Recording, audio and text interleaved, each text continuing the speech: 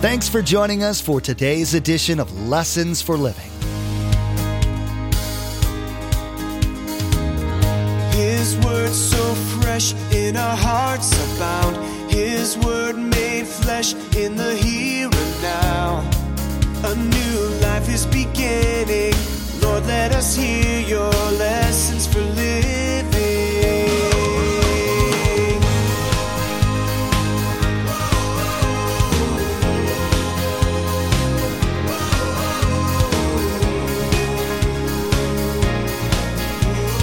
Lord, let us hear your lessons for living. Contentment is a command. It's required. It's something that God says, I absolutely want in your life.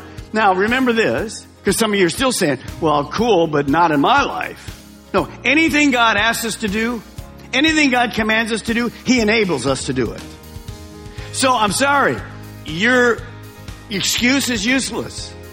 I can be contented. So can you, because God commands that in our lives. Everything in the world you are told, everything you read or see on TV is designed to foster discontentment in you. That's the way of the world system. It wants you to pursue more and more things in the false hope that those things will satisfy. This also leads you further and further from God and His desires for your life. Pastor Mark is teaching that it's possible to become content no matter your circumstances.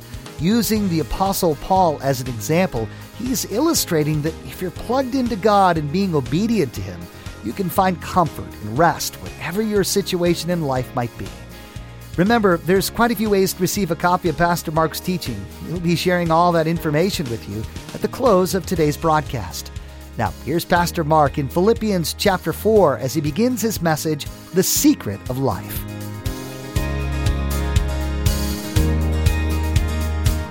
Let us hear your lessons for living. Well, I'm going to ask you two questions this morning, and I want you to answer them.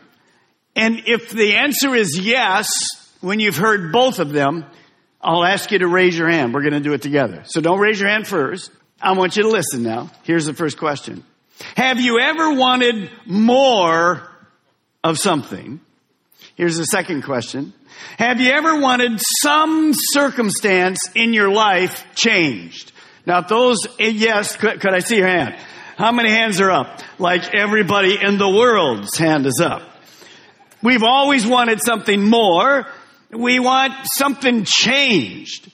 Well, as you begin to think about this, that's kind of what life is about. Let me tell you what happened to me last Monday. I just finished being in the office in the morning, went home for lunch and going to study all afternoon. I study at home, so I don't have like a million interruptions. I got something out, made myself a little sandwich, put my iPhone down, had been listening to an iPod cast as I was going, just new stuff in my mind. It was great. I picked up the phone after lunch, and nothing. My iPhone was dead. Later on Friday, I discovered the motherboard had been blown totally. It is beyond repair. I went, okay, this is going to be a good afternoon. Well, I have a mission trip coming up, a short one, a very short one, actually leaving Sunday, come back on Friday. So I went to the phone. I had all my reservation. I had all my confirmation numbers. I had all the flights situated, every seat picked in the economy class, except for one. So I called the airline and I said, I want to pick a seat. And she said, well, I see, Mr. Ballmer, your reservation is here, but it's not been approved. I said, what do you mean it's not been approved? I have it right here. She said, well, you have to call the first airline. So I got on the call, first the airline. And I talked to the agent and she said, Mr. Ballmer, I don't know what to tell you. But nobody called you? I said, no. She said, it's not approved. I said, how can it not be approved? Here it is. I have it right in front of me. She says, I know, but it's not approved. I said, could I please talk to his supervisor? She said, yes. So I got a hold of the supervisor. Come on, Mr. Ballmer, thank you very much for flying a lot with us. I'm really, I don't know why it's there either. And there really isn't anything I can do. I don't know how to get you back. I said, well, could you work on it? And she says, I will. I'll go to my supervisor, but let me have your phone number and I'll call you back and I'm going to try to get you back pretty much the same way with exactly the same fare. If I can't, I'll just give you a refund. Well, I didn't want a refund. I said, okay. So I didn't have a cell, so I gave her my home phone. Well, I got off and I said to myself, you know what? If they can't do it, I better get to one of the other airlines that I fly with. So I got online and I logged in. And I logged in. And I logged in. And I logged in. And it came up and said, Mr. Balmer, you've been denied access to the website. So I used my home phone, got online, called the agent, and I said, look, I've used the same password for 12 years. What's changed? He said, Mr. Balmer, I don't know what to tell you, but I'll send you a new password in the email. I said, how long is the email going to take? Oh, hour and a half, 2 hours, something like that. I said, okay. I was going to try to find another flight just in case the first airline said no. Well, I hung up. Well, just before I hung up, she says, oh, let me retract that. She said, the airline hasn't had any email anywhere in the world for the last 12 hours. So I'm not really sure when your new code will come. Thank you. Well, it'd been about 45 or 50 minutes. And I said to my wife who had come in with her cell, I said, honey, the first airline should have called me. I don't know why they haven't called me back because it didn't take them that long to get an approval. So I said, would you call our home phone just for chance something's wrong with her home phone? So she's sitting next to me on the couch and dials her home phone. Nothing. My home phone died. This is too real to make up. So I called the church on her cell. We got the phone fixed. And while I'm doing that, the phone rings. It's finally fixed. It's the first airline. Mr. Balmer, we got you all set. Here's your reservation. Sorry for all the hassle. We don't know what happened. Everything's taken care of. You can come home. Everything is free. Everything is beautiful. Same fare that you paid the first time. I hung up the phone and I'm thinking, what in the world happened in the last 45 minutes? Then it dawned on me. Guess what I was studying that day? It was for this weekend. Here's what it is. Paul says, I've learned the secret of being content in every situation. Now, Monday was my day. Today is yours. This whole week is your time. I've already learned everything I need to know. So you're here, I'm sorry. I had somebody just email me who was here last night. He said, could you teach something different next week, please? I haven't responded, but my answer is going to be no. All right, now here. You see, that wasn't all. We learned something very important. See if you can say it with me. Here it is. Say it with me. Application makes all the difference. So what was happening on Monday? Here's what was happening. See, for a pastor, when we study, usually we have to live through the principles, the key points that God wants me to present to you. So I have to learn it, work through it in my life personally before I give it to you. Well, that's exactly what happens. So basically what God was saying is, nice sermon last week, Pastor Mark, application. Loved the video, loved the kind of way you drew. It was fantastic. Let's see if you can apply the truth that you're supposed to teach this week. Well, not just teach it. Let's see if you, without your phone, with all the mess in the airlines, if you can learn to be content. You see, application makes all the difference. So we begin in Philippians chapter 4, verse 10. Paul says this, I rejoice greatly in the Lord that at last you have renewed your concern for me. Indeed, you have been concerned, but you had no opportunity to show it. Let me give you a little background. The verse will make clear sense. Paul is writing a letter to the church that he established at Philippi, called the Philippians. It was a letter filled with instruction. We've been reading the 4 chapters. It's just jam-filled. But bottom line, it was really simply a thank you note from Paul to these people. See, we learn in chapter 2 that Epaphroditus was in that church, and he came to Rome, where Paul was in prison, with a financial gift. You see, Paul had been in need. And so we learned that Epaphroditus came with that generous gift, but for some reason, and no one really knows why, it had been a long time coming. Notice Paul says, well, you had been concerned, but you didn't have any opportunity. Paul is saying, at last, I got the gift. Now, we don't know whether the church of Philippi ran short, the economy was bad, so they had no money to send to Paul. Or some commentators believe the church couldn't, you didn't have email in those days. Of course, you didn't have broken iPhones either. But they didn't know where Paul was, so they couldn't send the money. But for whatever reason, it finally comes to Paul. And he's writing a thank you note. That's what he's saying there in verse 10. Thank you. But notice what he says.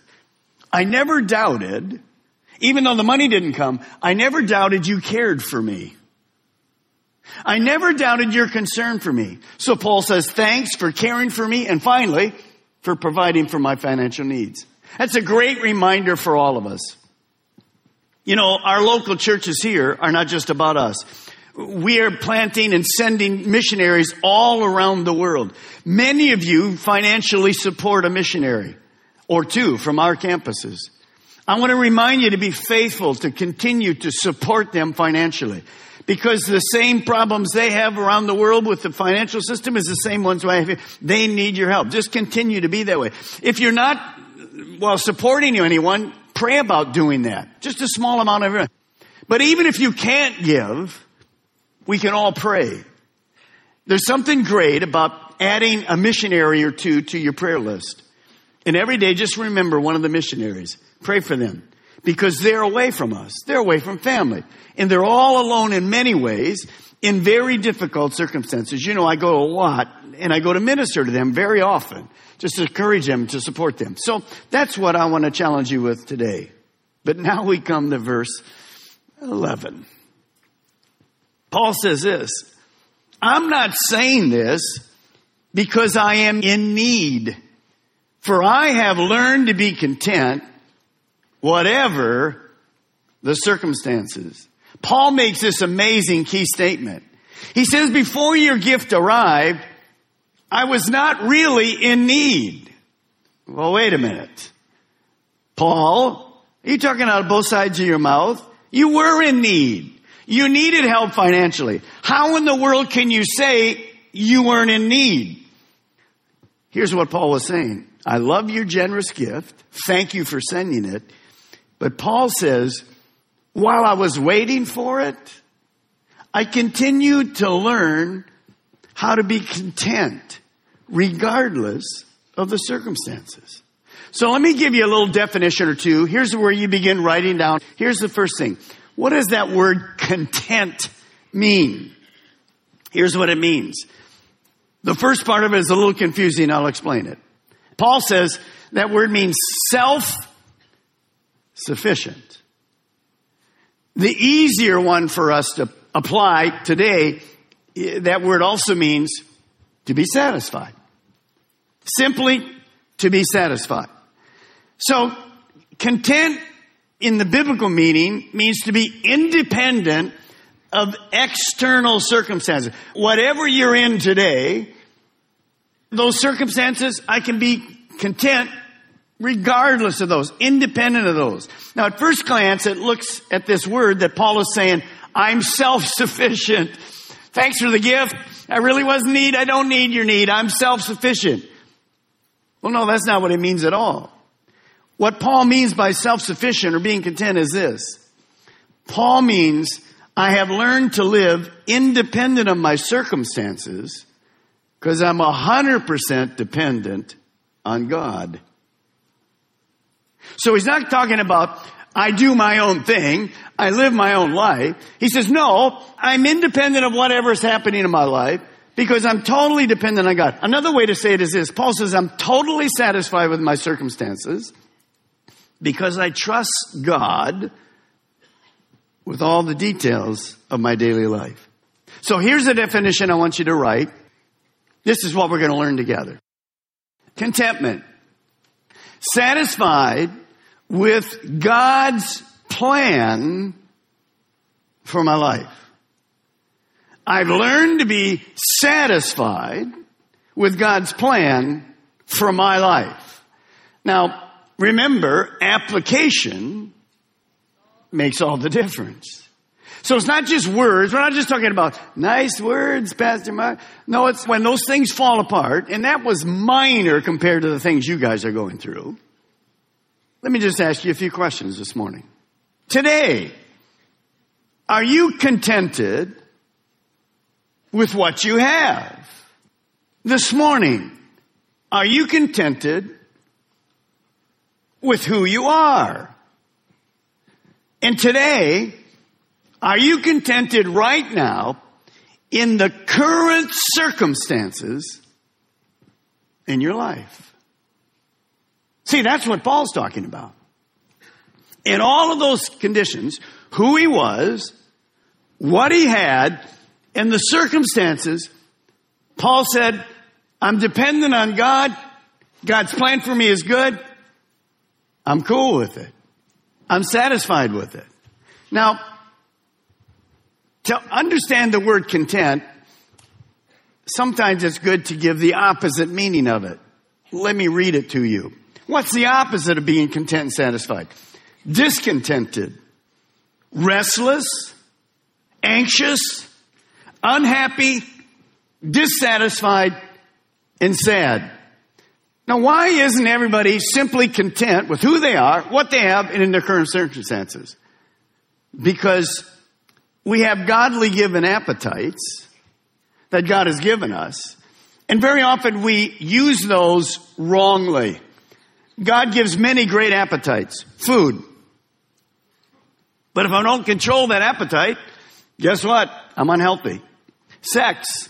Beautiful, beautiful gift that God's given us. But only to be used in marriage. So we have all of these kind of appetites that God's created in us. And the enemy knows how to come and bring discontentment in all of those. Let me give you two keys that bring discontentment to it. Write it down. Here they are. Number one, envy. And number two, greed. Those are the enemies of contentment. If I allow those things in my life, they will destroy my joy and they'll destroy my peace. And I never will be content or satisfied. Now that word contentment in the Bible is a rich word. It's found in the Old Testament. It's found in the New Testament. The Bible just simply has a lot to say about it because it's, as you're going to see later, it's kind of the key to life. And I know some of you, as you're listening to me right now, you're kind of saying, well, Pastor Mark, nice ideal. Man, I can be contented with who I am, what I have, and the circumstances. It's a great idea, but there's absolutely no way I'm going to attain that in my life. There's no way. You're wrong. I want you to write this down. Contentment is not only a virtue. It is a virtue, but it's not only a virtue. It's a command. It's not like this wish list from God. God says, well, if you're mature enough and you've been a Christian long enough, I'd like you to be content. The rest of you just be discontented all your life. Don't worry about it. You're a Christian, that's fine. No, not at all. Contentment is a command. It's required. It's something that God says, I absolutely want in your life. Now, remember this, because some of you are still saying, well, cool, but not in my life. No, anything God asks us to do, anything God commands us to do, He enables us to do it. So I'm sorry, your excuse is useless. I can be contented. So can you. Because God commands that in our lives. Let me read you scriptures. 1 Timothy 6:6. Now, godliness with contentment is great gain. 1 Timothy 6:8. Having food and clothing, with these be content. Hebrews 13:5. Let your conduct be without covetousness. Be content with such things as you have, for he himself has said, I will never leave you nor forsake you. Now, these appetites that God gives us are given to us because down inside, God put this little empty spot. Until he is in our life, we never find purpose and meaning. You can have all the stuff in the world, you'll never find purpose and meaning for your life. You can be very religious and you'll absolutely never find purpose and meaning. You will never be content. You can fool yourself, you'll never be content. You see, until I have God personally living inside me, that's very different than religion. These appetites will gnaw at me from the outside in a million different ways. And I want to give you 3 ways the world tries to be contented. The world tries to be satisfied. 3 ways. Let me show them to you. Here we go. Number 1. Here's option number 1. Here's the way most of the world feels that they will finally be contented, have purpose and meaning. To get, to achieve, to conquer. The world's idea is this: more is better. More is better. But you and I know, how many raised your hand when I said, anybody here ever want more? How many raised your hand? Let me see your hand. That was everybody, wasn't it? Well, why did you want that? Because you thought more would bring what? Satisfaction and purpose and meaning. How'd that work for you? It doesn't work. I want another piece of pie after the first one. More. And I want ice cream on this one. How'd that do at the end of it? You ever eat a Chinese meal? I love Chinese food. An hour and a half later, what? You're hungry again. You've eaten there too, eh? That's right. After there, you want to say what? More. Am I right? You're married. Let's talk about sexuality. Does more ever enter the conversation ever? Well, for the guy, it definitely enters the conversation. How did that work for you? We won't even go there. Just understand that our appetites are always more, but it simply never works. More money, bigger house, more TV, different car, new computer. The minute you buy that computer, walk it up. The minute you get the new phone and plug it up, you get your iPad, and they just bring the 3 out the next day. Am I right? More doesn't work. Well, we should know that from our own life, but God warned us. Let me give it to you. Ecclesiastes 5:10. Just write it down and you can look it up later. Here's what it says. Whoever loves money never has money enough. In today's teaching, Pastor Mark began unraveling one of the secrets of life, which is how to find contentment in life. The Apostle Paul, writing while being chained to 2 Roman guards, spoke about having found how to be content in every situation, even the one he was currently in.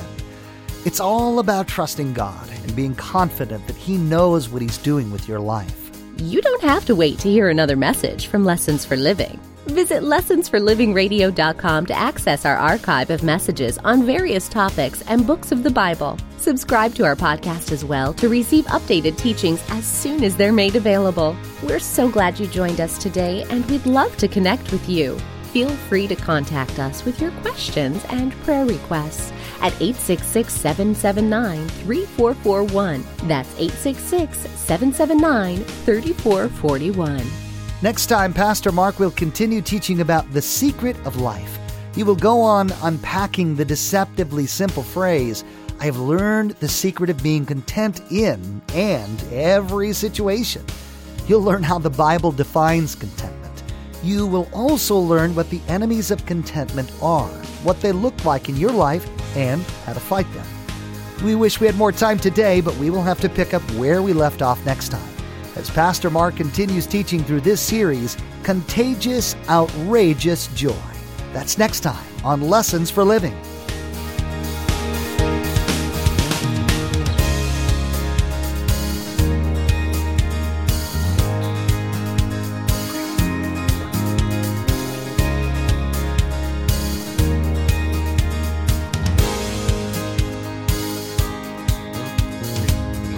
Our eyes have seen and our ears have heard His word made flesh in a hurting world.